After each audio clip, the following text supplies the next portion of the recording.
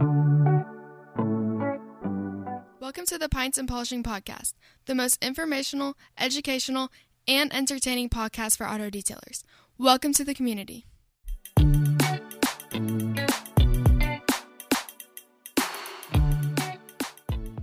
Hi, welcome to the Pints and Polishing Podcast. My name is Marshall Hill, and I'm your guide as we journey through the car care industry. This is the community pub. You can find me on most platforms at Total Auto Solutions. If you're on TikTok, find me at Detail Supply App. Best way to get in touch, though, shoot me a text direct, 918-800-1188. And in the community pub, we're diving into where we are in the industry. What are we doing? Where do we move forward? It's open dialogue, open discussion, heavily centered around today on paint correction. Is paint correction necessary before protection? And special guest today is David Vermani. You can find David. Best way to get in touch with him is go to his Facebook page. But if you want to get in touch and send him a message, you can send him a text, 313-815-9460. And David, man, thanks for your time a little bit earlier. I saw you were drinking a beer, and I didn't get to ask you your beer. What are you drinking? I am drinking a New Belgium accumulation. It's an IPA. Yeah. Like it's a white ale. Yeah, it's a white ale, I think, right? It is. Yeah, accumulation's good. I like it. So far, so good. Yeah. What do you normally drink? I normally drink local beers like Atwater. If you've heard of any Atwater, like Dirty Blonde. M43 is another local brewery. Summer Shandy.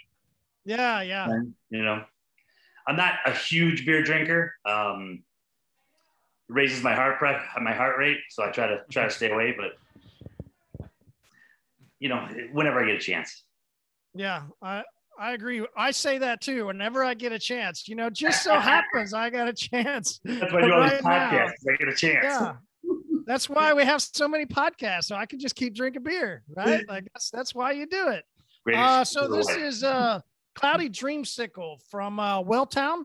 Welltown. The interesting story about Welltown is that the main brewer there, Heads Brewman, Master Brewer, I think is what they're called, is a former detailer from Fine Airport Parking here in Tulsa. And David was one of the first, we called him the beer nerd. Some of those early episodes of the podcast, he would come on and tell us about beers and what they did. And then he progressed into wanting to brew beer.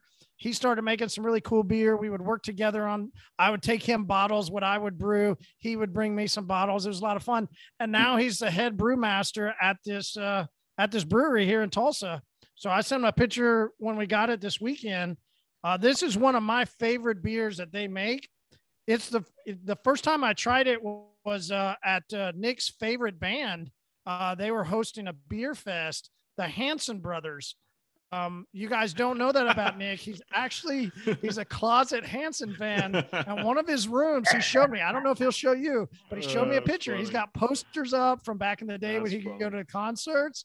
So the Hanson Brothers have a beer festival here in Tulsa because they're from Tulsa. And that was the first time I tried it. It's the first beer I've tried that has lactose in it. Really? So it's interesting. The creamy side of it, it's a traditional, like IPA, but mixed with the Citra hops. So it gives it that cloudy, New England style. It's my favorite. I like it.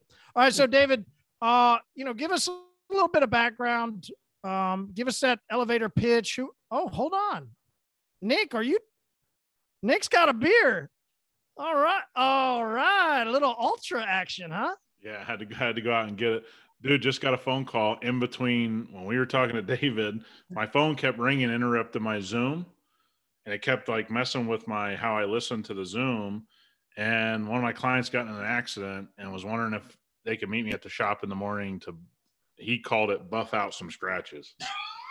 You're like, well, we just got done with an episode on buffing out scratches. Yeah. So yeah, so then I ran downstairs. Your car guy there too.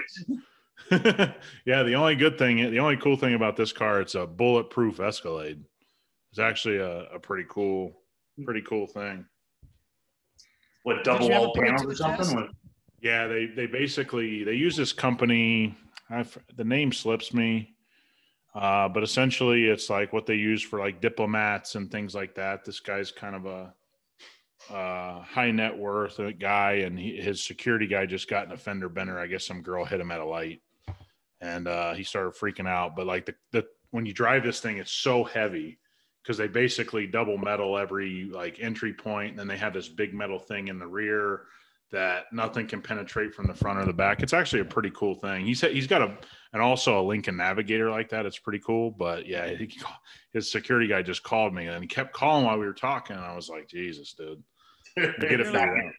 So you needed a beer. Yeah, quick. Or 4. He's a nice guy though. I mean, he's, not to hijack the pub here. All right, hold on. This is getting way too freaky weird. We've got 2 Alexes, 2 Brandons, and now I got 2 Nicks. Best ever. You'll never find this ever again. Ever again. You need to choose another David. Yeah.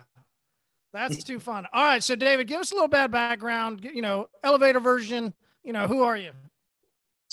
I'm from the Metro Detroit area of Michigan. I started in 1990 doing high volume detailing at a car wash, ended up opening a detail shop for the car wash owner, ended up later buying the detail shop, selling it. I was in the insurance industry for 10 years as an auto appraiser, got back into the detail business as a high volume detailer. Also did some high end work. And now I manage a pretty pricey Porsche collection where I take care of the collection exclusively. Sold the business in September, by the way. So say that again. I sold my business in September, a year ago, September. So I'm stress-free. Love it. Congratulations. Yeah. I think that's one of the things Nick's always says. People don't realize how much stress and how much it goes into running a business. Like it's nonstop.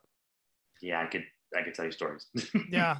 So David, interesting. You got started in a place that not many people, in today's environment want to say that, they detail cars at.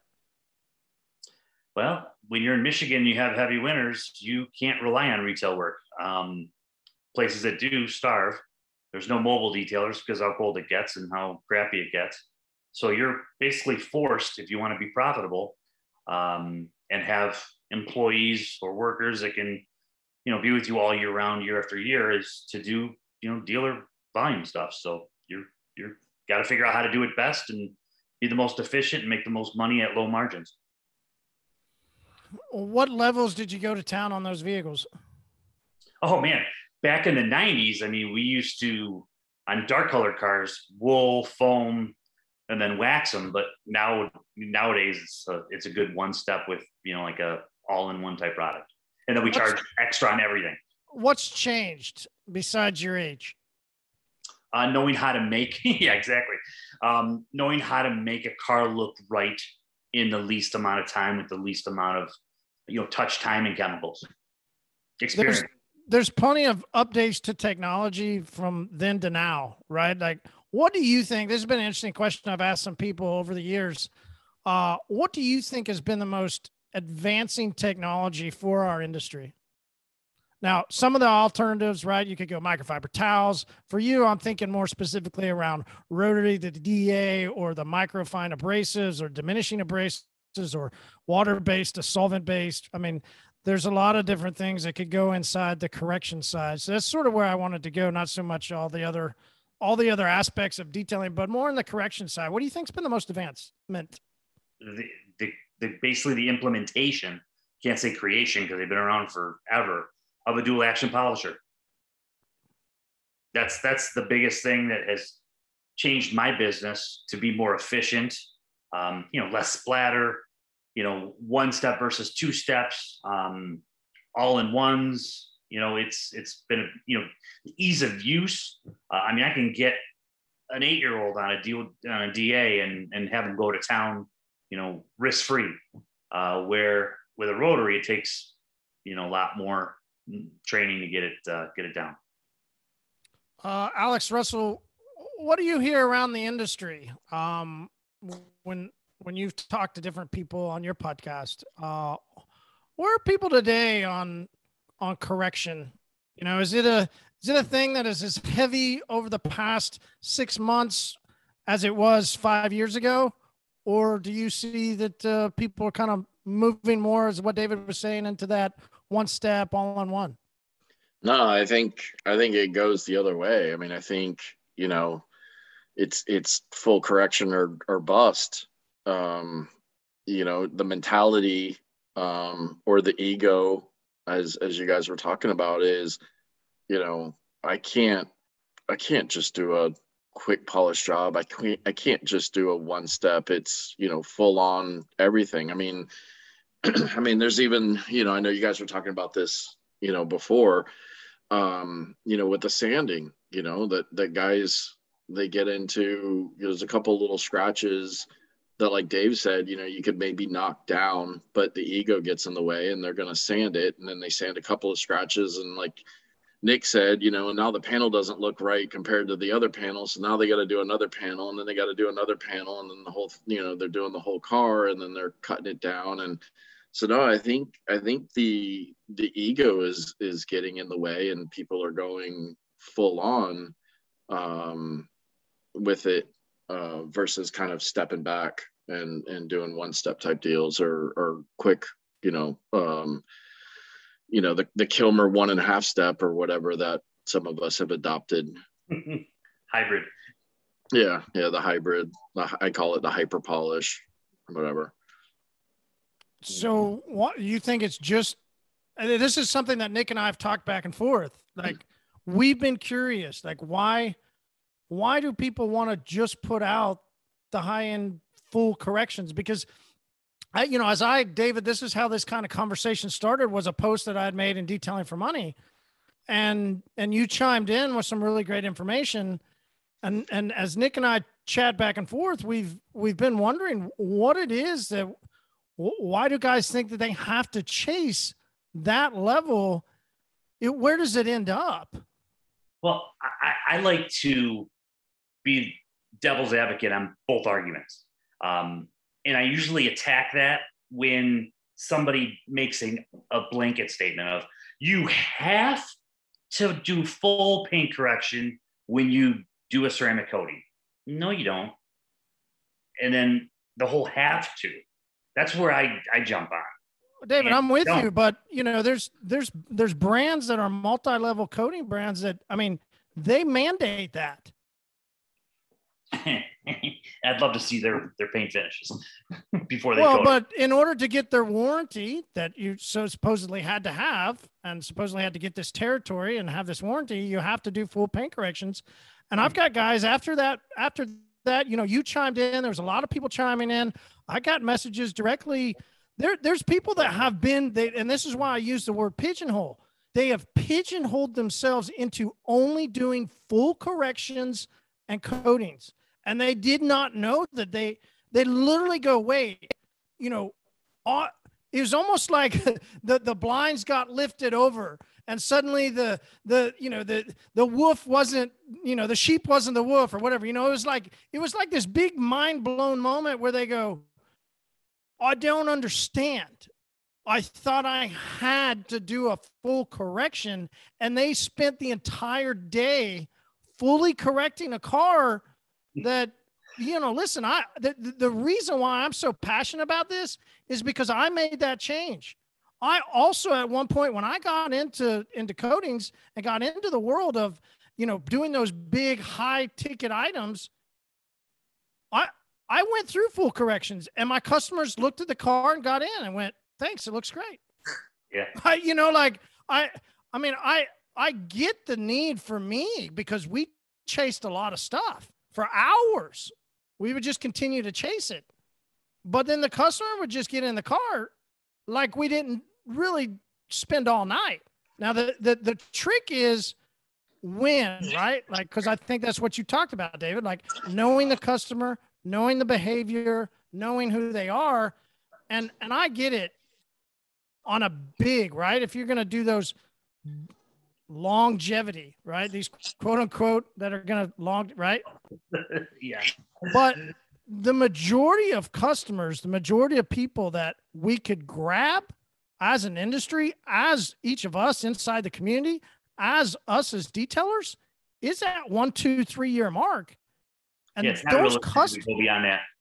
Yeah, those customers, there's absolutely no reason to spend the time, energy, and effort doing full level correction where we're trying to hit 95% and above. When you're right, the technology in a one-step, being able to use one pad, one product, go around a car, and then put down a 1, 2, 3 year product. I mean, well, even before you put down a ceramic coating on a car, you need to interview your customer, and you need to ask them, how do you plan on maintaining this car? How have you maintained cars in the past? You have a black car. It's a black, Expedition. Do you really think in the wintertime you're going to hand wash this thing? How realistic is it to do a full correction and ceramic coating on that vehicle for a customer that isn't going to take care of it, be on point 365 days a year? It's not. All right, Caleb from Luminous, thanks for hopping in, man. I really appreciate you taking the time to come in. He's the guy that had reached out and we started talking about it. So Caleb had an interesting story that I'm glad he was able to come on. And Caleb, can you hear us? Yeah, I can hear you, buddy. Cool, man. Tell us your story. What brings you to the pub? Well, we were talking on the phone earlier, and I was going over my plans that I had with you. And one of the things we talked about was that trying to bring in more business and reaching out to the people that are not really interested in going full on correction, polishing, not really worried about the swirling and stuff like that. But the main thing with them is they're wanting the protection. They want the ease of maintenance. They just want it to shine and look good and be easy to wash, But Nick, where's the hang up, right? There's got to be a level, like he's saying, there's people that just want that, but then where do we as professionals draw the line? And, when do we offer just what the customer wants, or when we really think that we should suggest to them what they need? I think everybody's going to miss what guys like David and Alex and everyone always says, the Jason Kilmers of the world, they always miss the story. And what Caleb's talking about is that there's a lot of people that just want the ceramic lifestyle without, the champagne budget of it. You know what I'm saying? Like it's just the reality. And again, how many times has David said in the last 45 minutes, know your customer? If you're doing fleet work, wholesale work, I'm not selling ceramic. Okay. If I'm doing a mom's Honda Odyssey, which are pretty damn pricey for a mom to pay for, and she just wants some protection, does she want a correction? I don't know. I've always told people this story. We have a guy here locally and in every city in the world that's a wash and wax guy who does good quality wash and wax work, makes 6 figures a year, and has been for 25 years, here locally, like just great at doing it. Wash and wax, wash and wax. Why did we get away from it? Well, we got away from it because A-quartz and those types of coatings, early ceramic pro coatings, those coatings were so difficult to work with, so insane with their thickness, and you needed a chisel to get them off. What hasn't caught up is the mentality that ceramic technology has changed. That now it is possible to put a 1-year ceramic on a car, quality, give somebody real ceramic protection without having to go crazy on the car. Because you used to be able to get a wax to bond or a sealant to bond. Ceramic coating bonds much easier than those products, actually. That it's a much easier bonding technology for ceramic. So to say that I could get a sealant and a wax to bond, but I can't get a coating to bond, tells me you don't understand the chemistry of a coating. It's much easier to get a coating, solvent resin delivered coating, to bond than a Carnauba wax to bond, because it's a natural product on an unnatural surface. And now we have an unnatural product on an unnatural surface. Those are going to pair up a little bit easier than a natural Carnauba. Okay. Which is why Carnauba, not only from a temp perspective, it would deteriorate, but it's not they didn't have a bunch of great bonding agents to the surface, no matter how clean you got it. And people that want to kind of nerd out, that is the reality.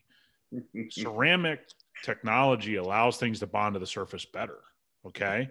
So you don't have to go to insane lengths to get ceramic to bond.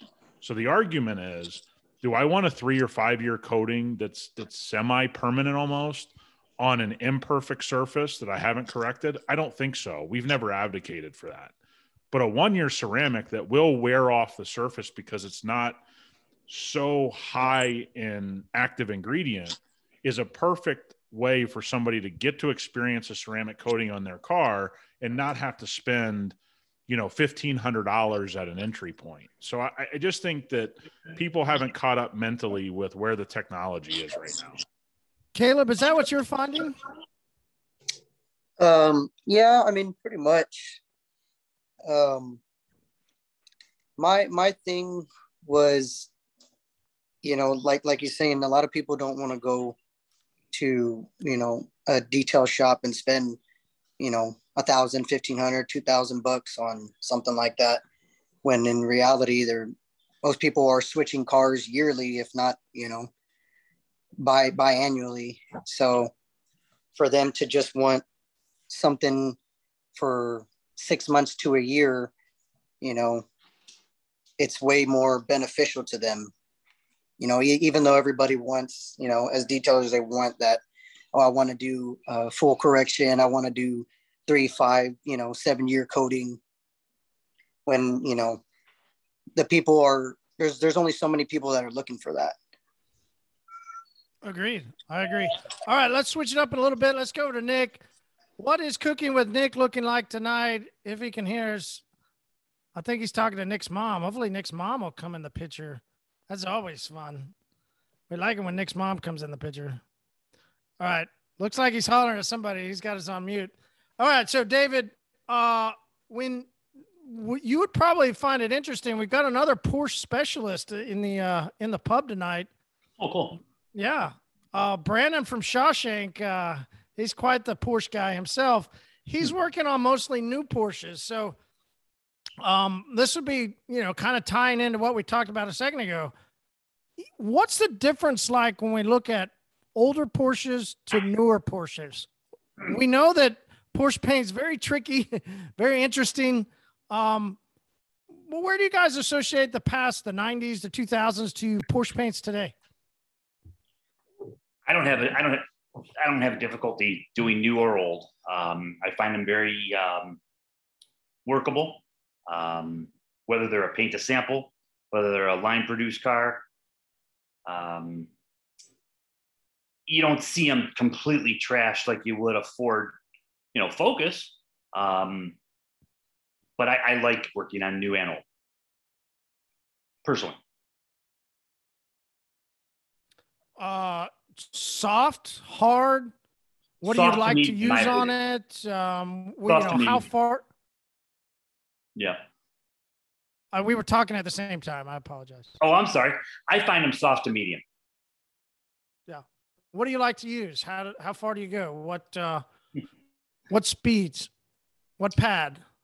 Well, are we talking old single stage, old clear coat? There's a lot of different variables. It depends on the car. I mean, after you measure it, you inspect it, a history about the car. I mean, I'll have a car that, from the 90s that has been sitting away and has, 200 miles on it. So it all depends. The environment it's lived in. If somebody I had a black, 911 where the guy kept it in his living room, and he used to wipe it down with quick detailer. It never saw the light of day, but he used to invite his friends over. This guy was in Sweden, by the way. He used to invite his friends over all the time. And they used to sit in the car to watch the races. That's how crazy it was. So, and every time, just really weird guy. He used to wipe the car down with quick detailer. Oh my God, the car was just filled with silicone. So every car is different, and every car is a story. The best thing when you're dealing with cars of that nature, where you're doing heavy corrections, is making sure the paint is clean. So you're attacking a clean surface. My first go-to product is like a Rupes yellow wool pad with a yellow DA polish. That's where I get a, kind of a gauge of how it's correcting. If it doesn't correct at all, then I'll do another pass and then see where I'm at with that. Again, I'd rather slowly chop it down than go with a dedicated compounding pad, and even with a rotary. So take it easier usually. Yeah, definitely. All right, Brandon from Shawshank, as you're working with the newer Porsches and working with the dealership, how are you finding the paint? Is it necessary for a brand new vehicle to get a full correction? Is really what we're diving into, right? Like, what are you seeing? Because you're heavy into body shop world too. You got your hands on a lot of different vehicles. Your new Porsches that are coming to the dealership, how far do you take them? Because they're new, the customer wants to see them new. They don't want to see them damaged. So the paint correction is a necessity on the new car preps. If there's an issue, I got to take care of it. It's a brand new $200,000 car. The guy doesn't want to see swirls or scratches on it. But when I do used cars and stuff, that's a different story. But for a new car prep, it's got to look the part of being a new car. All right, so walk us through that a little bit. What goes in on a new car prep? How far do you go? I mean, what does that mean? It depends. They've been pretty heavily damaged at port recently when they're sitting there a long time. So most of the time, unfortunately, I'm polishing out water spots, water etchings, sometimes bird droppings. There's little swirls. I've been seeing a lot of buffer trails recently. So someone's buffing them with a high-speed rotary at port. So you got to take care of that. So it's anything from, wet sanding to compounding to polishing or just cleaning. It really varies. How far do you go on the sanding? Because that's something we talked about. What's the interesting part of degrading and removing, a clear coat that we can't ever add back to, how do you, how do you defend the need to sand down a brand new vehicle? It's when there's some issues in the clear coat, let's say. So they have a lot of wrappings on them to protect them. And sometimes the residue is actually etched into the clear coat and it doesn't buff out. You got to sand some of that out and buff it. I don't go crazy because like you said, it's new paint. You don't want to change the texture of the paint. You don't want to be chasing the texture around the whole car. You're just trying to make sure you get everything out and make it look right. All right. Any tips or info to the community on how to decipher that? I think that's part of where I think there's some confusion. When do I know that I need to do quote unquote a full correction? Because there's people that say you have to do it on every vehicle. But yeah, I don't. But what I think everybody's saying tonight is no, you got to know your customer and you got to know your vehicle. So in your words of wisdom, how do we decide when to do it and when not to? So when I started out, I was pigeonholed into that. And I always thought everything had to be perfectly corrected. You're going to coat it, Mr. Customer. I think we should make it perfect before it's coated. I was that guy. Now I kind of, why? The past year or two, I've been kind of going more the way of what does the customer see? Okay. What do you see when you're looking at the paint? Why were you that way? I kind of pigeoned myself into that hole. Now all my customers knew me for the correction guy. So that's what they wanted. And when you tried to ask what they wanted or what they saw in the paint, they would always come back, no, you're the expert. I just want it perfect. So I kind of put myself into that corner. But that's something a lot of us want to go after. That's why I'm asking. It wasn't so much, listen, I mean, I was about to say, I'm coming with you, not at you. Like I'm trying to help pull out that, why did you do it? Because I think there's a lot of people that get into that too, and they pigeonhole themselves. That's one of the things we talked with David pretty heavily. So, walk us through. I mean, was that from a YouTube video? Was that from a brand? Was that, what led you down that journey? I think it was because I was just that way with my own car. And it just kind of transferred over when I started doing it for a living. It just kind of went with me. I learned a lot of wet sanding and buffing because I had a car that was lowered and it would take the paint off the wheel well. So I'd have to fill it in with touch-up paint, keep leveling it out, sand it out, buff it, and I would do it over and over and over again. I would touch up every little spot, level it out, and I guess customers knew me for that, and it just kind of came along with the territory. Huh. David, do you hear that quite a bit, that people just kind of get into it and they just kind of keep rolling and it just is what it is? But you took a change, right? Nick took a change. There's a lot of people that took changes in their journey. Well, I'll go back to it. Your customers change. So you got to be able to change with your clientele. I mean, the client that I'm working for now is in the, 1/100th of the 1,000,000th percentile of what we do. Thank God every customer isn't like that. So you have to know your customer. What's unfortunate is I post a lot of these, nth degree, operations that I do on Facebook, and I'll get messages from people and be like, "Hey, I want you to do that to my car." I'm like, "Okay, yeah, it's 35 grand. Oh, no. Don't you have like a $2,000 special?" "No, I don't. Sorry." Maybe for your wheels. So it's you're setting a false narrative sometimes when you're doing such high-end work, because not everybody wants it and not everybody wants to pay for it. It takes time to do that stuff. And most customers don't understand that. I've noticed it kind of scares people away too. So that's why I started to reach out more for, every customer. I even advertised, "Hey, we specialize in high-end cars, but we also work on daily drivers." Because people would be like, "Oh, I know your work. It's great, but I drive a Honda." Well, that doesn't matter. Like, I want to work on your Honda too. And it would kind of scare people away seeing all the high-end work all the time on my social media. Yeah, minivans don't get any likes. Don't you know that? Yeah. There's one thing that John and I agree on is you never see a clean minivan. Just my wife. John, man, thanks for hopping on. Good to see you. How's everything going with you out in Arizona? Whew.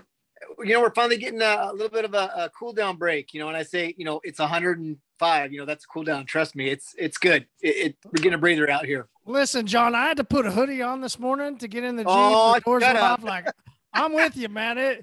It's getting pretty chilly over here. Oh yeah. So how's the week been? Do you normally do a lot of heavy correction? Or what's your take as a mobile detailer? Do you try and push people into corrections? Do you like to get in and out? Do you like one steps? Where are you at? I have actually had to retrain myself because I used to do a lot of corrections where I would go and chase it and try to get perfection. And then I started working on some of the newer vehicles that the paint was a little softer, and the more you chased it, the harder it became. So I kind of switched my own mentality, and I had to do a lot of changing my own perspective of start asking the clientele more or less what they see, what they want, because what they want, they're using certain keywords like paint corrections and stuff like that. And I'm like, well, you don't really know what that is if you're not telling me what the problem is with the paint. What are you seeing? And so I finally just kind of went back to, so my grandfather always said, you always buff, you always polish, you always correct it as much as you possibly can. End of story. That's just how it was always told to me.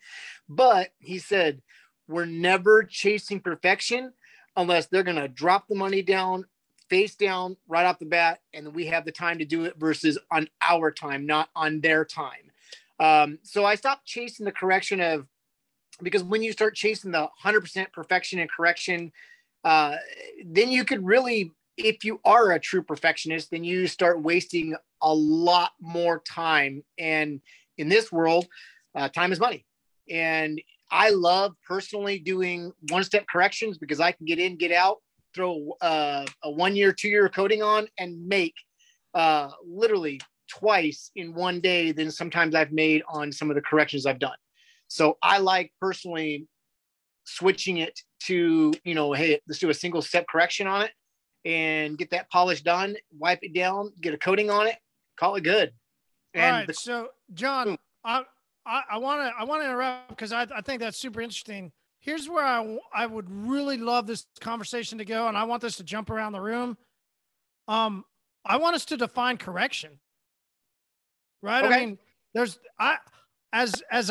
Brandon, I know we'll all go around. Let's all define it how we see correction, because like I said, I mean, and a lot of my story, and I've been pretty open about it, right? I mean, it was heavy when I was going to get into multi-levels, and I had to do all this correct. And I was chasing perfection for daily drivers, for Range Rovers, for Mercedes, for, high-end clientele, but they drove the vehicles. They might have 4 of them, but they drove them on a regular basis. So I was achieving and working so hard into this idea that I was told that I need to do. And then as the podcast started growing, we started meeting some new people. We started realizing not everybody did full corrections and achieved 95+%. And there was this term that started evolving, and we put it out pretty heavily from the podcast with Justin Labato on paint enhancement, because he was the first person that I remember hearing, and I go, oh, that makes sense, right? But now there's a massive confusion, I think, in the overall industry when I'm in groups, right? Not Alex Russell, but the other Alex, even Alex Russell and Paint Assassins. There's confusion around what is paint correction? What is paint enhancement? And I think that would be really interesting. So I'm just going to go around the room. I'm going to start up here, and I'm going to go around. How do you define paint correction? Brandon from Shawshank. Yeah, I was listening to you guys' podcast talking about that the other day, and I was kind of laughing in my head while I was working, thinking about it. The word itself is the explanation. You're correcting paint. Like, I don't think there's a lot of explanation into it. And the other day I was telling you, this guy, Barry McGuire, I was talking to, and he told me he came up with the term, and he's like, yeah, because it makes sense, right? You're just correcting the paint. And I don't know what other explanation there would be. That's why it's called that, right? Am I wrong by making that statement? No, don't know. I mean, what's paint enhancement? Do you always correct? We're all paint? correcting. Well, John, we'll go around. What's your thoughts? Do you always correct? Is there an enhancement? Where do you lay on that fence? Well, just like anything else, there's no black and white. There's different levels of correction, but yeah, no matter if you're correcting it fully or just slightly correcting some of it, you're just correcting the paint, right? Cool. Alex Russell.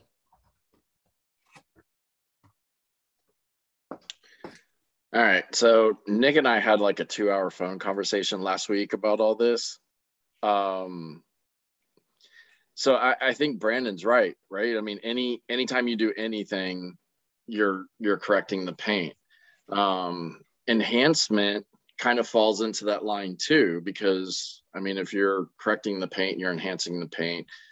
I typically, and this is what I told Nick, and this kind of led us down the rabbit hole of terminology, is I typically associate enhancement to anything that I'm putting on the paint, a wax, a sealant, a coating, because to me that enhances the paint, that enhances the gloss, enhances the shine, enhances the color, enhances. And I know a lot of people, use the term paint enhancement for like a quick one-step kind of deal, or, whatever. Bruno hates that term enhancement. He thinks it doesn't work right. So, I mean, honestly, I think enhancement, I think correction can mean whatever you want it to mean, because everybody has their own term about it. And that's what Nick and I were talking about, is what I might call a correction might be an enhancement to somebody else, just because we don't have the terminology set into place for everybody to kind of be on the same level. So anything you do where you're removing whatever on a paint can be considered correction. I mean, even if you're just doing very minimum basic light oxidation, you're correcting the paint. So I think Brandon said it right. Cool. David. Well, my opinion is this: paint correction is the broadest most general term that you can use for anytime you are altering the look of paint. That could be leveling scratches. That could be a mid-range polish, a one-step polish, an all-in-one. If you are doing a glaze, that's paint correction, because you probably change the paint, the way it looks, the way if it's darkened, if it's glossier.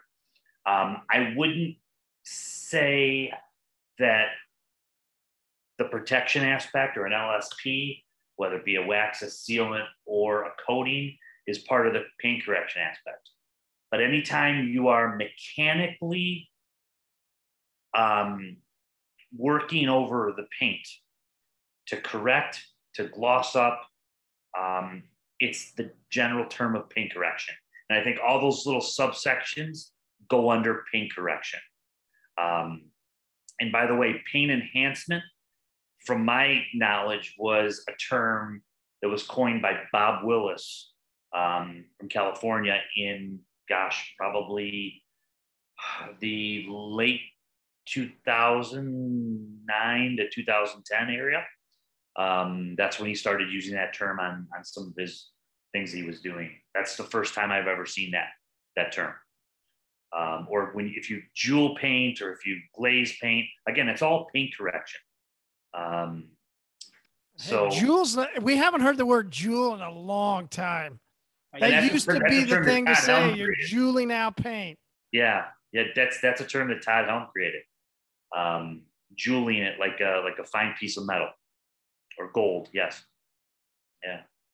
And it was when you jewel paint, you use two products. You used either 85 RD from Menzerna, or you used 3M Ultra Fina. Those are the two products you use to jewel. After you've corrected, after you've mid-range polished, and it was done always with a rotary buffer. That's the jeweling aspect. And a black pad. Well, it depends. The softest pad was a gold CCS pad that you use to put on sealants. A wax applicator pad. If you use that, with a rotary, it doesn't get softer than that. No mechanical abrasion at all there. Obviously you're scouring the paint to some degree, but yeah, it's all paint correction in my opinion. Nick, simple. With today's abrasives, even old school abrasives, if a pad is touching the surface with an abrasive, it's removing something, it's correcting something. This is why, and I think it's gained popularity since we started talking about this 2 years ago. I've always believed in percentages. There's percentages to paint correction. 25% correction is still correction. Why would I say paint enhancement? I don't understand that. It's just it's a marketing term more than it is honesty. Okay. And I have no problem with marketing terms, but now it's infiltrated and screwed up the terminology. And you seem to know the guy. So if we could call him and say, hey, dude, you kind of fucked things up, that'd be nice. But I'm just kidding. But there's just a percentage to it. There's just a percentage. That's all. That's the way I've always looked at it. You're going to get some level of correction. Now with the one-step situations we have, there's no doubt you're getting some level of correction at all times. What that is different for every paint system and every polish and pad combo you're using. We gotta, though, get a definition of this. And we've been talking about this the last few weeks, and guys like Alex and I, Marty and I, and we're all publicly starting to talk about this. We got to standardize this to some degree, because what happens is when you don't have standards, we got 50 different definitions. So I've always thought the percentage thing was the easiest way to look at it. I'm going to get some level of cut at all times. What's that level? That's the way to go. And there's a big difference between people that can actually achieve up to 90% and those that can go over the 90% correction threshold.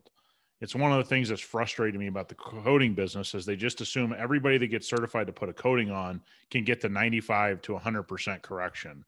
If we all agree that there's very few really, really great paint correction people, then how are all these people getting to 95% and above correction? So I do think we need to make that distinction. It's very difficult to get true no haze, 95% and above correction. So when coating companies are telling you to get there, I've probably come across not that many people that can get there, to be honest. That's Concore level work.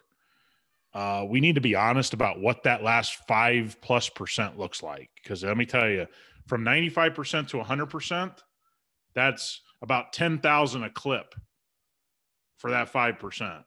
It's a lot of money.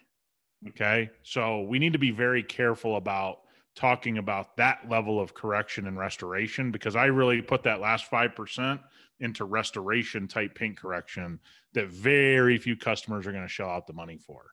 So I make the distinction by percentages. I don't think I go away from paint correction any other way. John Reinshine. I agree with Nick. I'm big on the percentages. How I've finally based it myself is I have finally said, when I ask the client, what do you want to achieve when it comes to percentage?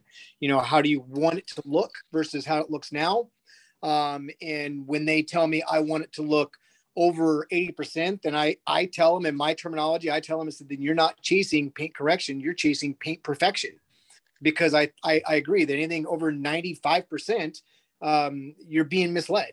And you're definitely being misled if you think that I'm going to do it for $300. It's just, so where I've pushed back on other detailers and stuff like that, and other places that, become open. I don't follow the book. I'm very open. And I say, we all got to be kind of standard across the board, because there's always gonna be a cheaper guy that does great work. And there's always going to be the cheaper guy that does crap work. And it's hard to compete in the middle, but I don't want to compete with those guys. What I do is I want to be honest, and I'd rather tell my clients, hey, we can get, 80%, and this will look a heck of a lot better. This will look brand new, better than the showroom, because when you brought it to me, this looked like crap. But anytime, in my opinion, anytime you're putting a pad to a vehicle, you're causing friction. And anytime you're causing friction, you're causing a change in the paint in some way. So you are correcting it. So I believe that anytime you're putting a polisher on it, you're correcting it. But if people are looking for anything over 75 to 80%, in my opinion, I tell them they're trying, they're not chasing paint, correction. They're going for the perfection, because that's what they're being told should happen. And I've lost jobs because I've told them, you're not willing to pay for that perfection, so I'm not your guy. Have a good day. I got something to go back on what Nick was saying about the percentages, right? So, that you're talking about that 5%, but realistically, what's to say that my 85, 90% correction, what's that going to be for a guy like Dave, right? That might be a 65%. I mean, just level of work. What I might think is a super high percentage of correction, then you take it to a guy like Dave, or, a guy like Eddie Fusa or Todd Helm, it might not be as high of a percentage. So that's another way to look at it too, is on your percentages. Yeah. Are you correcting? Is that percentage for correction? Yeah, that's what I'm saying. Like Nick was saying, and even John, right, over that 80%, like John was saying, you're getting into paint perfection, right? So like a John or myself or whoever, our 80%, for a guy like you, Dave, that might only be 65% or 70%, just because of what the level that you're doing versus the level we're doing, right? I mean, you said it before, I still don't take offense to it, but you said that I probably only do 1/8 of the detail work that you do. So, but what point does Dave, and I've been in Dave's shoes with cars, so I'll ask this question to Dave. I'd love to get it. I think there's a big difference between detailing and restoration. Sounds like a lot of stuff that Dave is doing, we'll get into, and Eddie Fusa is the same way. That's more restoration work, right, on a lot of scales. And, paint corrections are restorative detail. or a restorative type, we have restorative type detailing services like paint correction. But when you're really going for restoration, I think you're talking a whole different terminology in a lot of cases for those restoration details. I mean, you don't have the same expectation on a new Porsche that you have on somebody that's paying $35,000 on a Porsche restoration, do you, Dave? No. Well, I mean, that same client could have that brand new Porsche that he wants done. But I mean, when I think of the term full correction in my world, that means going after every swirl possible in the door jambs, under the hood, actually underneath the hood, meaning the underside of a hood, underside of a trunk panel. Every surface that is that you can see, we're going after the appearance in every single way. Parts of the motor, the wheel wells we're correcting. Everything is getting the best possible appearance you can go after. We're disassembling the complete entire car. I'm not going to say complete entire car. The underside, sometimes suspension. We're taking bumpers off, lights, all that stuff. So we're cleaning behind stuff that you don't see. So, I mean, it's such a general term when someone says full correction. I mean, are you correcting the backsides of wheels? Are you scrubbing the tires with thinner and picking the rocks out of the treads? I mean, to what extent do we really go when we say full or complete? And that's why I was getting David, at restoration. I'll put some coating on the door jambs to help those motherfuckers out. But you're correcting, you're correcting door jambs. Yeah, the underside that you don't. I mean, if it's ever on a hoist and someone's looking up at a door that's open, that thing's got to look perfect. Yeah, sure. Yeah, I mean, that's what you would call Concours restoration, basically. Well, I mean, you look at cars and concourses aren't even to that highest level. But Concours guys, Eddie Fusa, this is what he's built his career on. He's basically, there are levels to Concours detailing as well. A lot of Concours cars are swirled up and they're not cared for, but the guy's really trying to add value to their resale of a classic Ferrari. Those have been gone through bolt by bolt by bolt, and every piece of chrome has been polished, engine or not. So again, we can get into the weeds on that. And I really take Alex's point seriously. He's right. There does become, in the eye of the beholder, I can see haze that a lot of guys that are 5 years in can't see. And that would knock you down 5 or 10 points in my book, because haze on a black paint, hey, that's part of correction. That's why I always say I've met very few people that can get to 95% and above. I'm just telling you, it's very difficult because there's so much that goes into it. The clarity, the look, the finish, how many defects are in there or not in there. And it's very tough to have that discerning eye. And I'm sure David can speak to that as well as everyone else. But Alex is right. Everybody's percentage is going to be a little bit different. There's no doubt about that.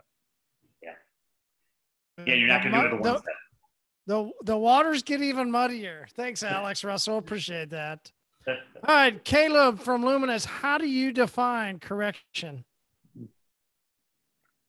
After hearing all of that, I don't think there's anything right. Like, what the fuck? I mean, what I will say though, is like they're saying, everybody has their own definition of correction, and I too like to go off percentages, but as they're saying as well, I don't like to say numbers higher than 85%, just because you are chasing perfection after that, and a lot of the times the customer's not going to pay for you to invest that much time into chasing every little defect.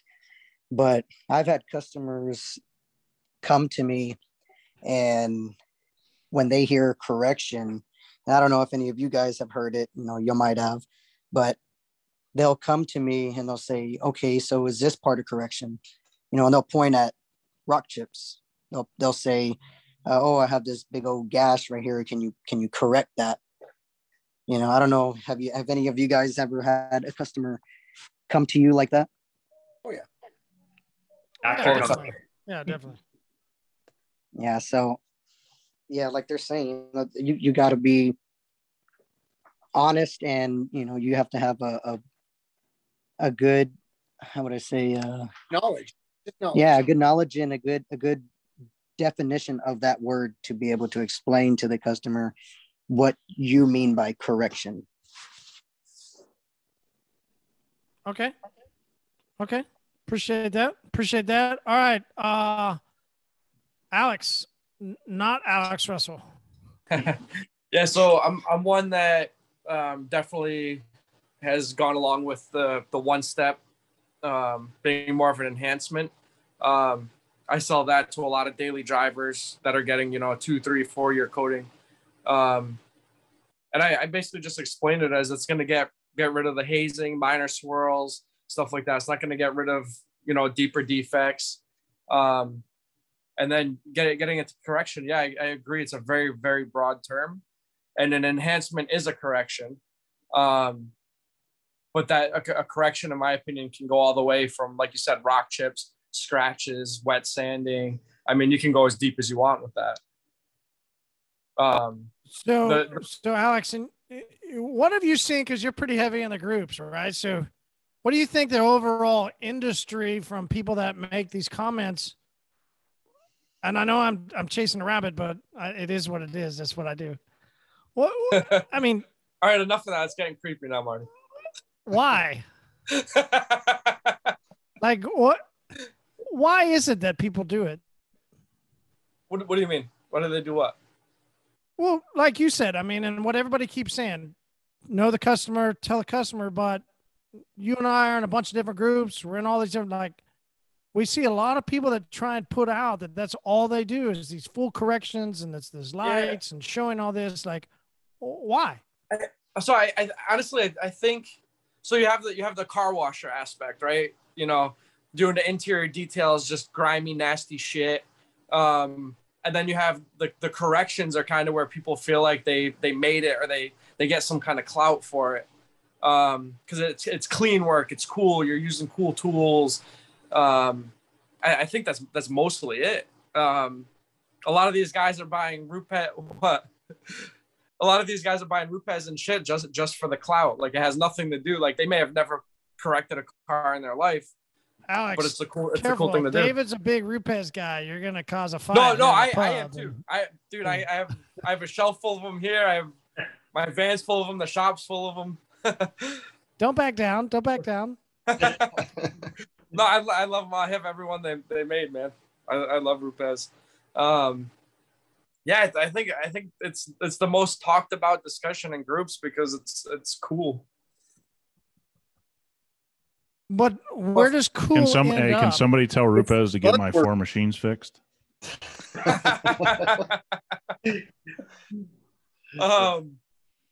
Yeah, I don't know. And for me, just enhancement is just a very easy way for me to explain to people, like, hey, this package is going to include an enhancement. And I use my judgment on each specific car, how far I want to go to get it to where I want it. And I think the client's going to be satisfied.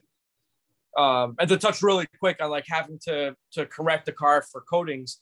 My biggest thing is I don't want a car driving around that's swirled to shit that looks good to my client, but then they're telling all their friends like, I'm with you.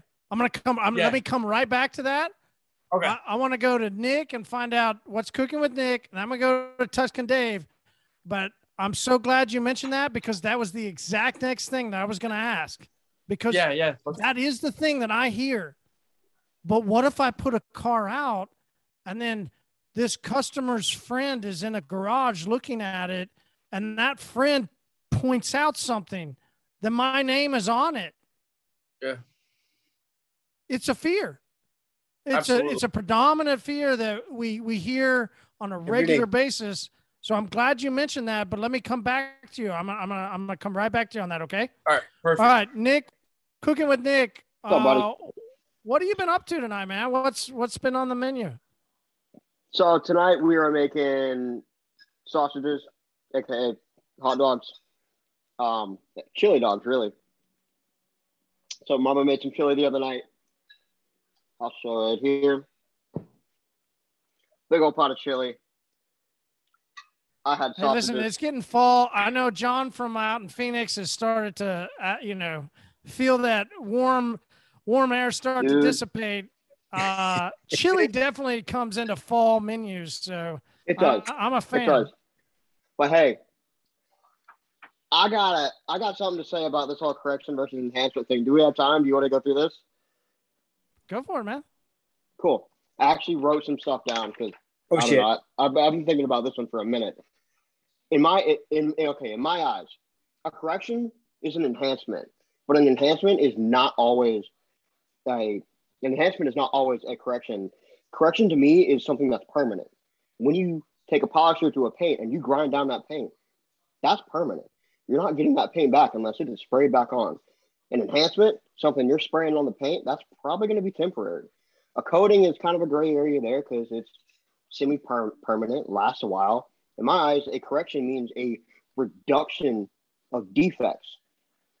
When you enter fillers into that, you get into an even bigger area because fillers are reducing your defects. Like, yeah, they're filling in scratches and stuff, but that's temporary. So are you going to call something with fillers, a glaze or whatever, are you going to call that an enhancement or are you going to call that a correction?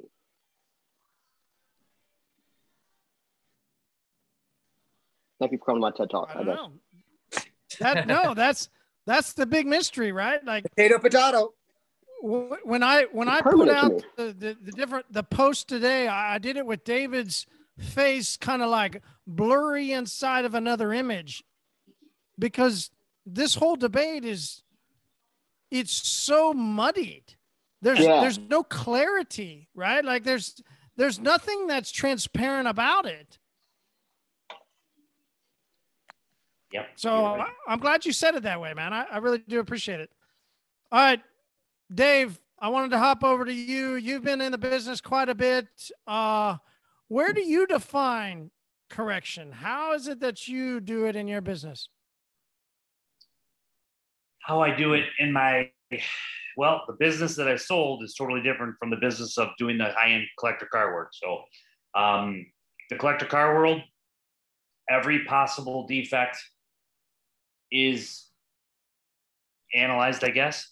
You're going to do your correction of the panel, then you're going to kind of look at the section that you corrected and evaluate every single defect that hasn't been removed. If there's an isolated scratch, you may take a 1 inch and knock down that one single scratch instead of the whole area around it. Again, every single area from edge to edge is being analyzed, and you're going after everything that is possible to go after. Again, knowing the paint, knowing how it's responding to the first correction. So in that world, it's totally different than what most detailers go after. In the high volume world, or even when you have a higher volume shop doing retail work, you're not doing that. You're taping your trim, and you're just probably going no more than probably 2 passes, meaning, back and forth, up and down, wipe it, back and forth, up and down, do it again, but nothing beyond that. Usually for high-end stuff out of the detail shop that I have. So it's all different. Depends on the car, what they're after. I'm not sure if I answered you correctly. No, all good. All good. I just want to give everybody a chance to define correction. All right. So Alex, coming back to what you were saying, now go for it. Ask your question. Yeah. So my biggest thing was, when I put out a car that's especially ceramic coated, my fear is always my client might be happy with it, and we might, the results that they want may not be super high end. They just want the protection. My fear is that when their friend sees it, or somebody on the street sees it, and they're bragging about, oh yeah, I had just had this coated at Stellar, doesn't it look great? And they're like, they see it the way we do, or you know what I mean? They see it in certain lighting. I gave the client what they needed, what they wanted, but it's not up to my standard. And part of my that can kind of fall back into branding too. Like, we all have a certain image and, a certain tier of professionalism that we want to achieve. And I want the things that I produce to reflect that directly. Yeah, I like, and I said a second ago, and I'm going to open this up I'm not going to go ahead and call on people. I'm going to open this up for anybody to dive in.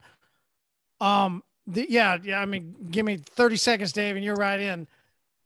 This is no doubt, Alex. I mean, I've seen it throughout groups when I've put out stuff and talked about what customers see versus what we see. And Alex Russell has proven it, saying that David's going to see more than we see. Like, I get it, right? Because so many people say that exact same story. And 100%, I understand. I mean, as artists in the industry, we want what we put out to be beautiful, right? I mean, we put our stamp on that car and we sign our autograph that was our work. Yeah. And I think that's some of the hang up of correction, because we think that because we did that 90 to 95% and then I can put my little autograph, that it's going to stay that way. Right. And, and we don't know how much longer out until that customer's in the garage, right?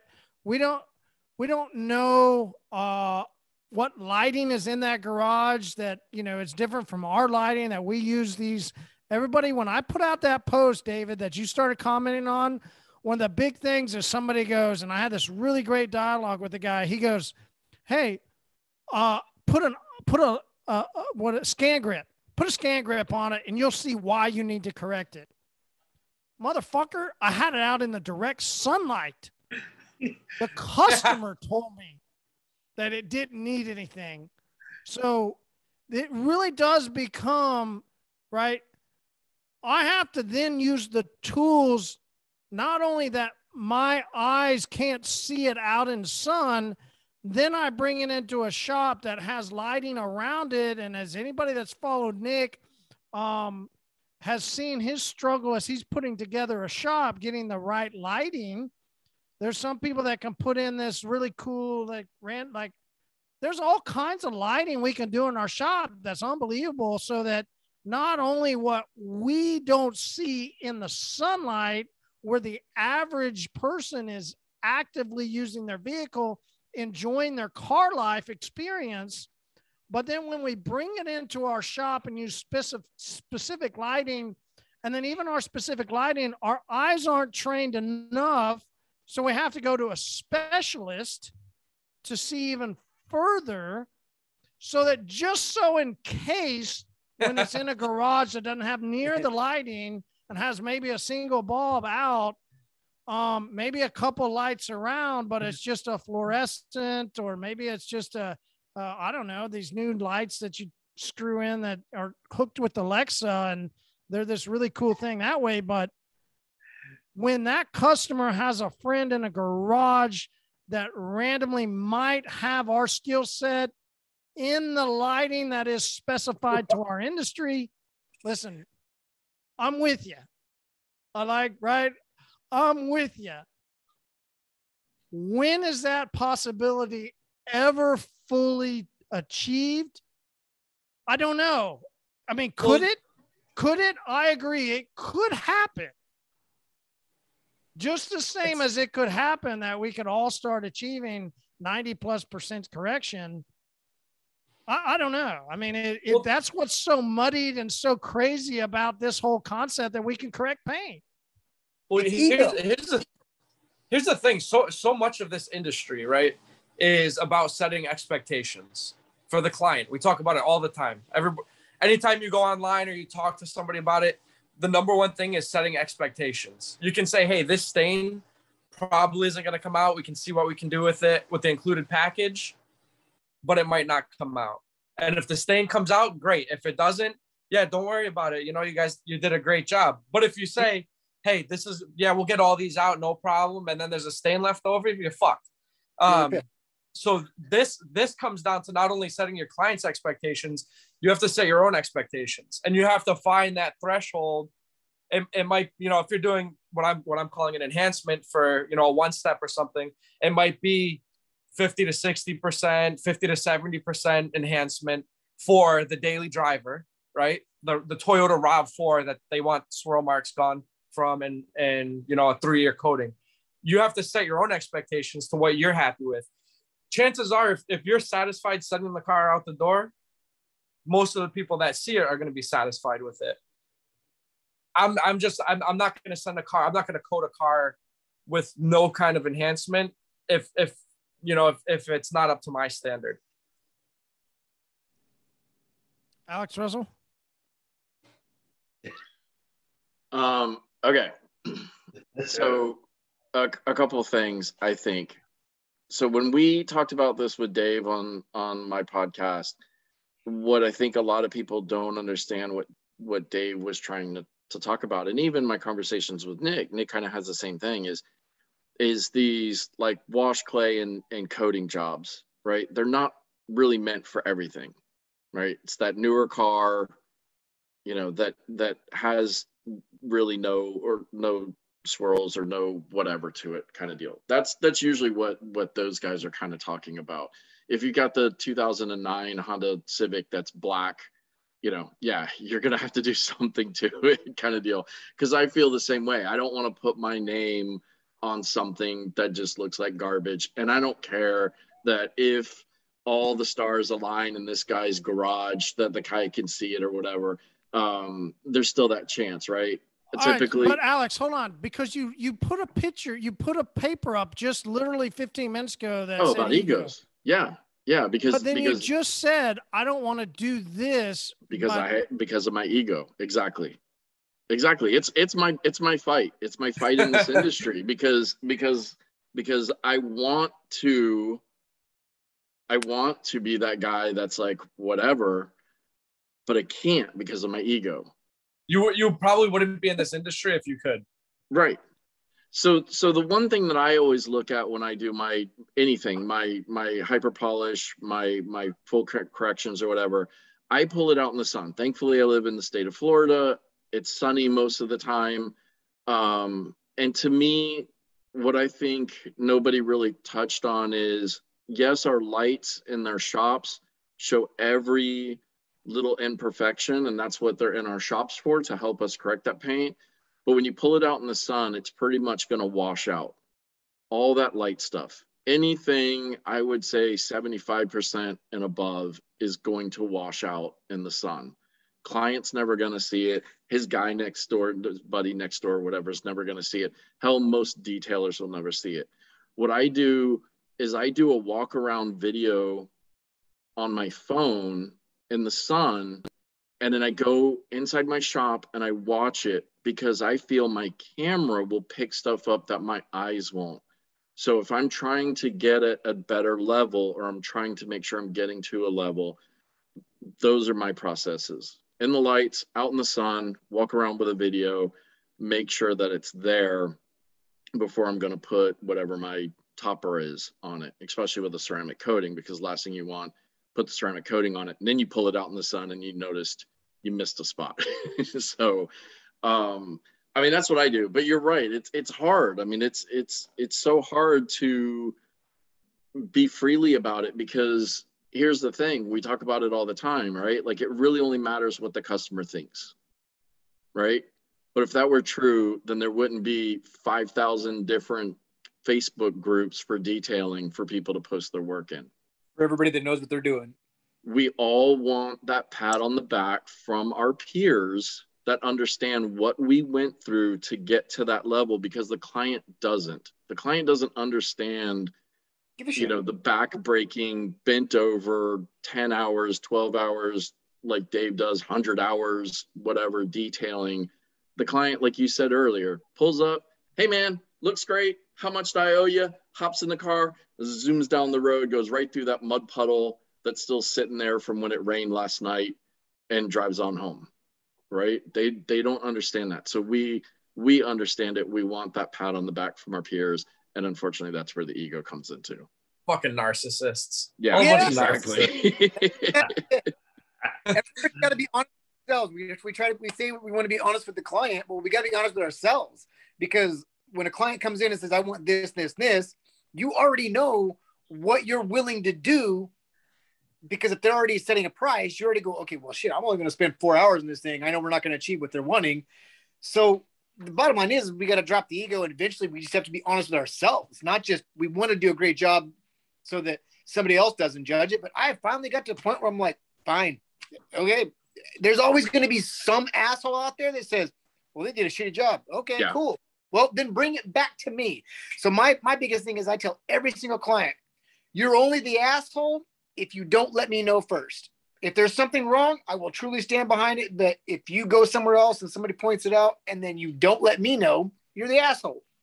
Right. And I'm clear with that. I stay with that. The other thing that I like to use the term defects.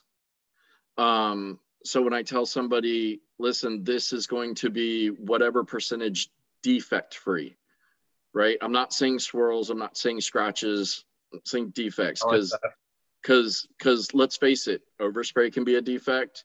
Fallout can be a defect. So I like to use the term defect. So that way, if for some reason, especially when I do my hyper polish, AKA 1.5 step, AKA hybrid, whatever you want to call it. And I tell clients it's good for 60 to 75% defect removal. If there's still that one scratch or cluster of swirls or something that didn't come out because that's not part of the package, I can say, well, yeah, but look, this is what 100% looks like. We've got it down to this. We're in that 60, 75% defect removal. I like that. And that's right. And that's what I found, because again, if you say like, hey, I'm going to remove 75% of the scratches, the swirls, the micro marring, the DA haze, all that stuff, and you can't, you get yourself in trouble. So I just started using the term defect, because then almost anything can be a defect. I caused that hazing. That's not a defect. I caused that. Yeah, exactly. You didn't pay for me to polish it down. So I actually changed the wording. All my different packages for paint corrections have a different name now because it is so confusing to clients. So you want a single stage polish? Do you want the swirl slayer? Do you want I forgot what the third one was. But then it goes up to like paint perfection service if you actually want me to sit and try to go for everything. So it's more clear to the client as opposed to just saying, oh, I'm doing a paint correction. I think that's a great idea. I kind of want to chime in. I listen to everybody and everybody's got a great, point of view and everybody comes from a different place. I think you get to a point you ask yourself, what are the biggest shops with the most respect around the country doing? And I think a lot of people don't understand because they don't know those shop owners. They see a YouTube video, they see an Instagram, they see something like that. The biggest shop in the Midwest doing the highest end work is a guy that I know a long time. A guy on the West Coast with the biggest shop doing the most respected work I've known a long time. Let me tell you a fact. They're all doing dealership work. So you want to talk about what your friend's going to see, what that friend's going to see. These guys have 7- and 8-figure businesses. They're not on Facebook groups. What everybody thinks is the truth from the internet is 1% of the truth. The biggest shop in the Midwest doing the highest end work does 2,000 cars a year at a dealership where they're on site. That drives their business. Yet they're telling you on the internet they care about defects. They care about perfect paint. They care about doing all these things before a coating. That's the part that you see. And I'm not bashing. This is my friend. Like I'm cool. Their business is flourishing. They're adding to their space. They got 50 plus employees. At some point you have to ask yourself, what is important to you? If it is, hey man, I want to go after perfect paint, then go build that business. And that's the business you build. But if you're tricking yourself into believing that this is what high-end people are doing, you don't know high-end people. I have a customer with 10 Ferraris that will never pay any human being for a paint correction. Never in his life. You're not going to work on his Ferraris? Is that what people think they're going to do? What if this guy paid you $150 per wash and he wanted his car washed twice a week? You're not going to touch it? You're good. You're too good for that? I think perspective is important. Perspective is very important. Okay. And I screwed it up a lot in my career, by the way. I'm not in judgment of anybody else that has the perspective that they have. But what you think high-end shops are doing and what they're actually doing are two very different things. There is no successful shop that isn't doing dealership work that's been around a long time. Now, maybe a level of dealership work, they may be doing different types. And I'm talking about guys making 7, 8 figures. I'm not talking about a guy making $550,000 at a shop. Okay. I'm talking about guys making 9.5 million a year. Okay. My personal belief, and everyone that I've met and the reputable ones that I know, they're doing some level of wholesale work. They may be getting good dollar for it, more than most shops, but they're having people feed them and they aren't sending out just perfect cars. And I think it's important that everybody getting their start in this business understand that guys doing it 15, 20 years, they've learned the tricks of the trade. They've gotten over their ego and they're doing really great work for the people that are paying them at that time. And some of it may be collection level work and some of it may be quick one steps with a 1-year coating. So I think what your client pays for in the end is what you need to be most worried about, and delivering a great result to that client. And that'll go a long way. And you know what, if their friend sees it and their friend doesn't want to come to your business, then you know what, you didn't want their business anyway, because they never got the full story. So I never cared about what any of my clients think or friends or family think, because I talked to my client. My client wanted what I provided, and hopefully I did it in a great way. And, you know, I think that's what 20 years for me gives me perspective on. Like, I don't have the perfect answer, guys, but don't worry about somebody not connected to the sale. They weren't going to be good people anyway. Really good people say, hey man, I saw John's car. Doesn't look exactly how I want. Can you do another level of service? That's the call you'll get most of the time in those situations from good people. And so that's kind of where I'll kind of end my night. I gotta deal with some family stuff over here, but hopefully, you know, that helps people. Enjoy, man. Thanks for hopping in, man. Thanks for your advice. Appreciate it. And that makes sense, Nick. I mean, I know you're leaving, but yeah, I mean, if you do convey with your client what exactly they're getting, at least the client knows. So if their friend or whoever, you know, they run into another detailer, tells them that the car looks like shit, he can say, well, look, my guy explained it to me. This is how it was going to look. This is how he did it. That's what I wanted. I'd much rather have his friend see some isolated swirls or something that you didn't get out than leave a bunch of wax in the cracks, a half-assed tire, tire and a dirty wheel. Yeah. You know? I can't tell you how many cars I do that came from another detailer for whatever reason. Usually I've had a few clients kind of start to bash their previous detailer, and I don't really want to hear it. I'm never one to try to sell myself based on somebody's shortcomings. But man, I've gotten a lot, like, you know, the textured black plastic trim with fucking wax or polish, you know, still embedded in it, for God knows how long. And that's what detailing is getting that shit clean. Like, anybody can David, wash a car. I'm so glad you mentioned that, because you're right. Absolutely right. If we took a poll, how many customers saw that wax or compound residue in a crack versus a light marring in the paint?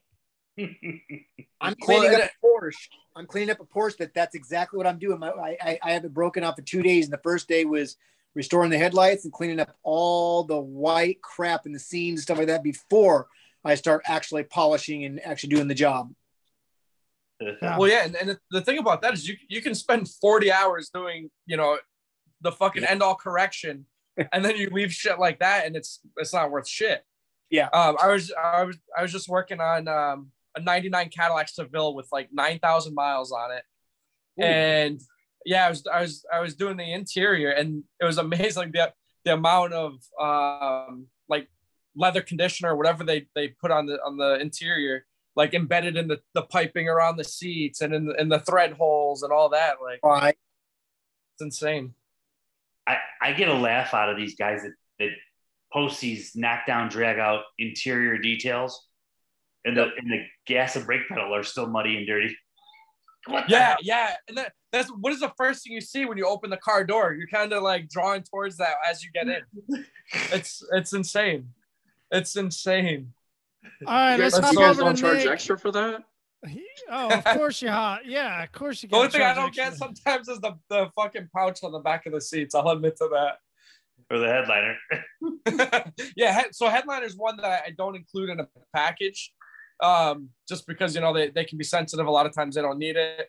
Yeah, but they suck. They suck doing it. Yeah, exactly. So I just hope that people know. Like, I'm not gonna point anything out on the fucking headliner. Sure, those are made with water-based glue. I don't feel comfortable cleaning them. Good call. For free. All right, Nick, what's cooking with Nick been up to tonight? We haven't been over to see what you're cooking. Yeah, we did earlier. He's having a sausage fest. Like finished. We haven't seen the. My bad, man. Like I meant the finished part. Like it was, dude. Honestly, I ate like halfway through that whole like correction versus enhancement thing, and I didn't want to take away from it, so I just stuffed that shit down. It was delicious. I don't have a picture of it. I'm sorry. Maybe some other time I might have to remake it. But what I showed you is basically just imagine the chili on top of the dog. That's what you got. I mean, you usually have this like plate where it's like laid out, and you can like. That's what I was expecting, man. I'm gonna tell you right now. This was by far my least photogenic meal. It did not deserve any limelight. I put a freaking hot dog bun in this, laid it with chili and a bratwurst, and just fucking went to town. I went to town. Wow. I mean, I was thinking about my answer in the meantime. Wow, I'm surprised you talked about the bratwurst. Dude, it was. I'd strap on the like, knee pads for a good chili dog right now. Yes. So Derek's on, but he's currently working, so he can't chime in. He's working, huh? Yeah, he's working. He's using those knee pads, all right. There was somebody showing some mat cleaning earlier, and they had this little pad, I think is what Brandon from Shawshank has been mentioning. So if anybody doesn't want to use knee pads, they can use a pad. It's his, it's funny. Alex Russell, what we talk about on our podcast is why detailers need knee pads, and they suddenly have stuff all over their shirt, and I mean, it is what it is, right? Like, I'm telling you guys, those knee pads are helping out tonight. God, oh my God, the seductive voice too, Derek. Yeah. God, it's dark in this warehouse, and you can't see what's going on, but man, these knee pads. We love it. Hey, Derek, I got something for you, buddy. All right, so David, we want to give you the last moment. We're going to close it down here in the pub. We typically have a tab out question, but Derek's knee pads aren't working so well, and he hasn't drank enough, and he's not that guy at the end of the bar that's drunk that asks the most random questions. So we're going to let you just close it out tonight. Overall thoughts on just correction. Do people need to do it? What levels do they need to do it? How do we address it with customers? Take some time, lay out, because you and I had, you had some dialogue with some people on a post that I made, and there's a lot of confusion. There's a lot of, and it's what we tried to address.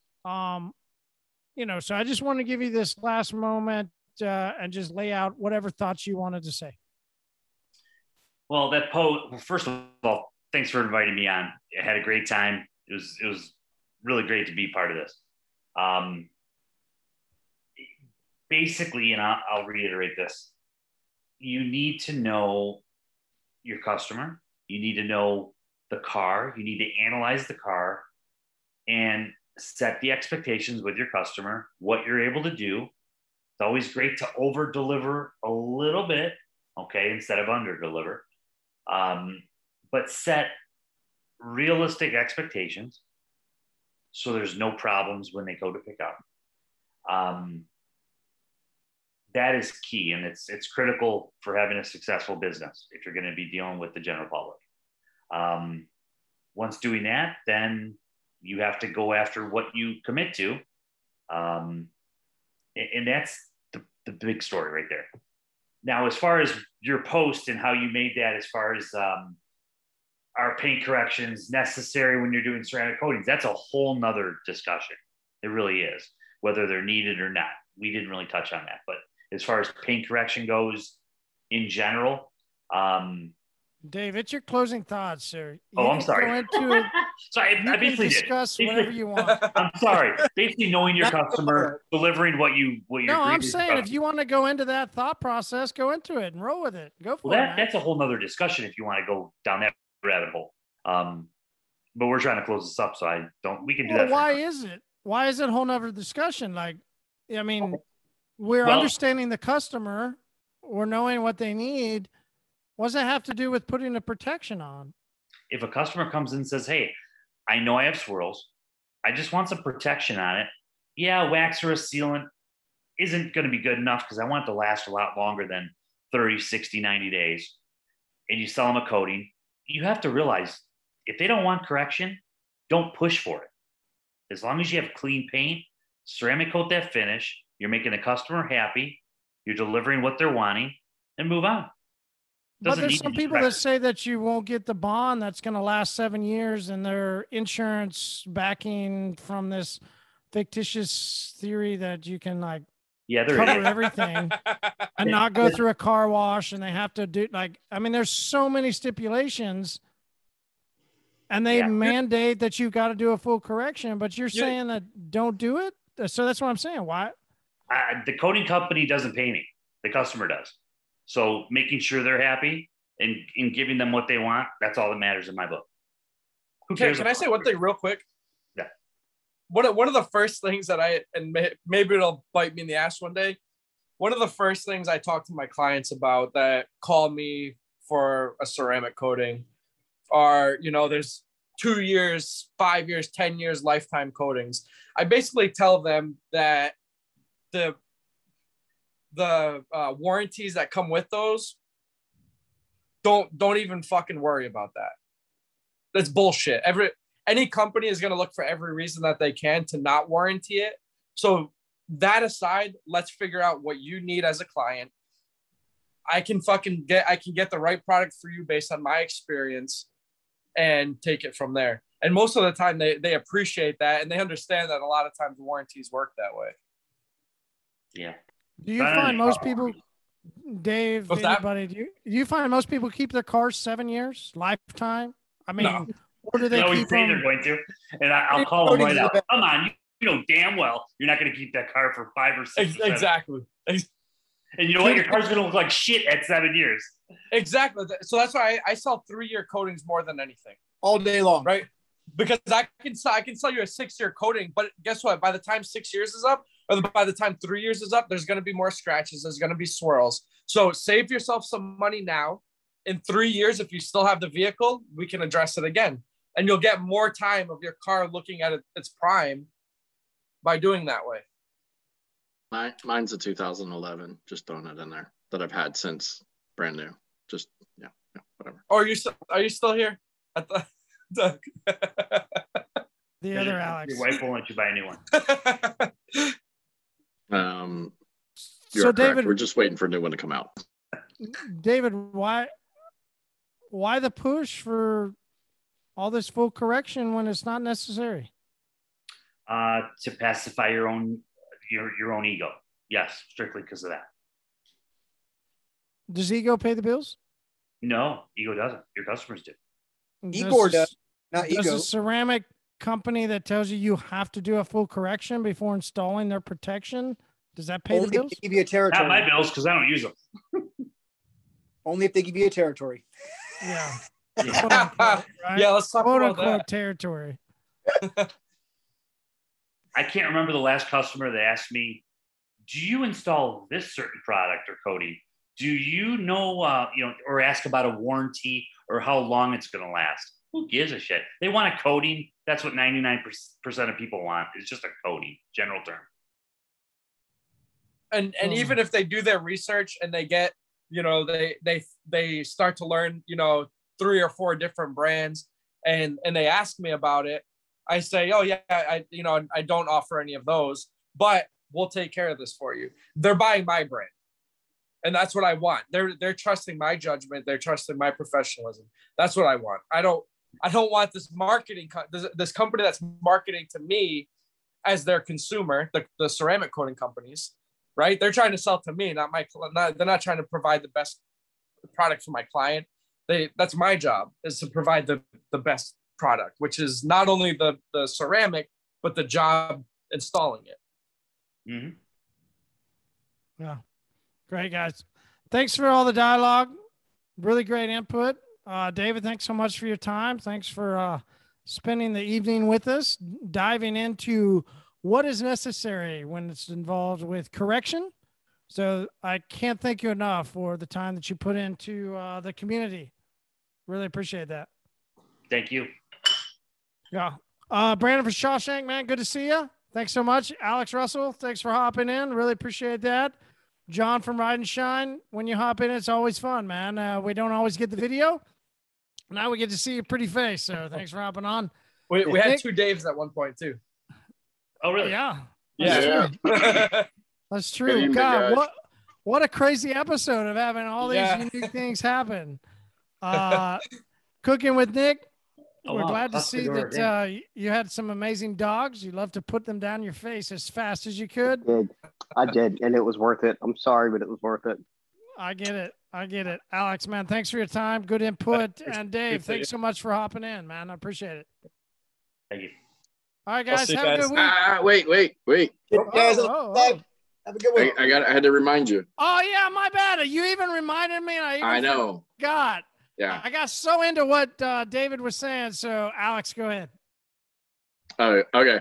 So a couple of weeks back, no, actually, it's probably longer than that, probably a month or so back, or so, I mentioned to Marty that we should have a HyperClean Facebook group for everybody to be able to ask questions, safe space, to get answers to a lot of this stuff. So, maybe Marty's not having to answer the phone all the time. So then we talked about it again a couple of weeks ago, and today I got a notification that Marty had invited me to the HyperClean Specialist Facebook group. It's a private group, so that we can keep it to the HyperClean users, and it doesn't just have to be the ceramic, the full line. Right, Marty? Is that what we're doing? Full line. Anybody that uses HyperClean, we want to open dialogue so that people can toss back and forth ideas, what they're seeing on paint. Dave, as we mentioned earlier, there's all kinds of different paints or things going on. Right. How do we address them? What's the best, way to go about it? So yeah, man, thanks for reminding me. Good call. Right. So just a good place for everybody to have some fun. I think, be able to ask the questions or share info for people who are curious about it. Post up photos. I'm big on, visualization. So I love it when somebody shows me, especially like with interior work, when you can see a before and after, and you see how maybe a dressing works or how an APC work or something along those lines. So look for a HyperClean Specialist, and somebody will approve you, I guess. Shoot me an invite. What's that? Definitely. Shoot me an invite. I will. I'll do that. Yeah, I'd like an invite too. Yeah. Thanks for mentioning it, Alex. Really appreciate that. And we'll see you guys all next week. For everybody else, go hop on to HyperClean Specialist. And let's have some dialogue and see what's going on in the industry and how we can all help clean cars better. That's what we do as car care specialists. I'll see you guys. See you guys. Right. Good night, guys. David Tremonti, good seeing you, man. Thanks. Dude, you're a legend, man. I can't believe I didn't see you till just now. I thought I heard you say my name. I'm Yeah, glad man, you're that's here, awesome. man. We're the two old heads in the room, I think. Yeah, we are. That's awesome. Great to see you. Okay, hope to see you again. Take care, guys. Thanks. Yep, chat later.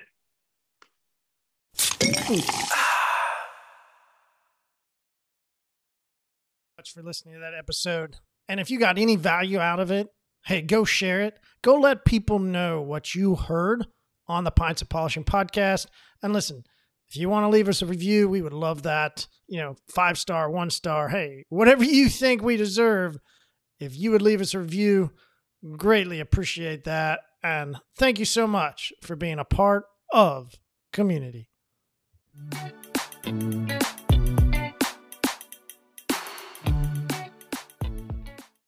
Ooh.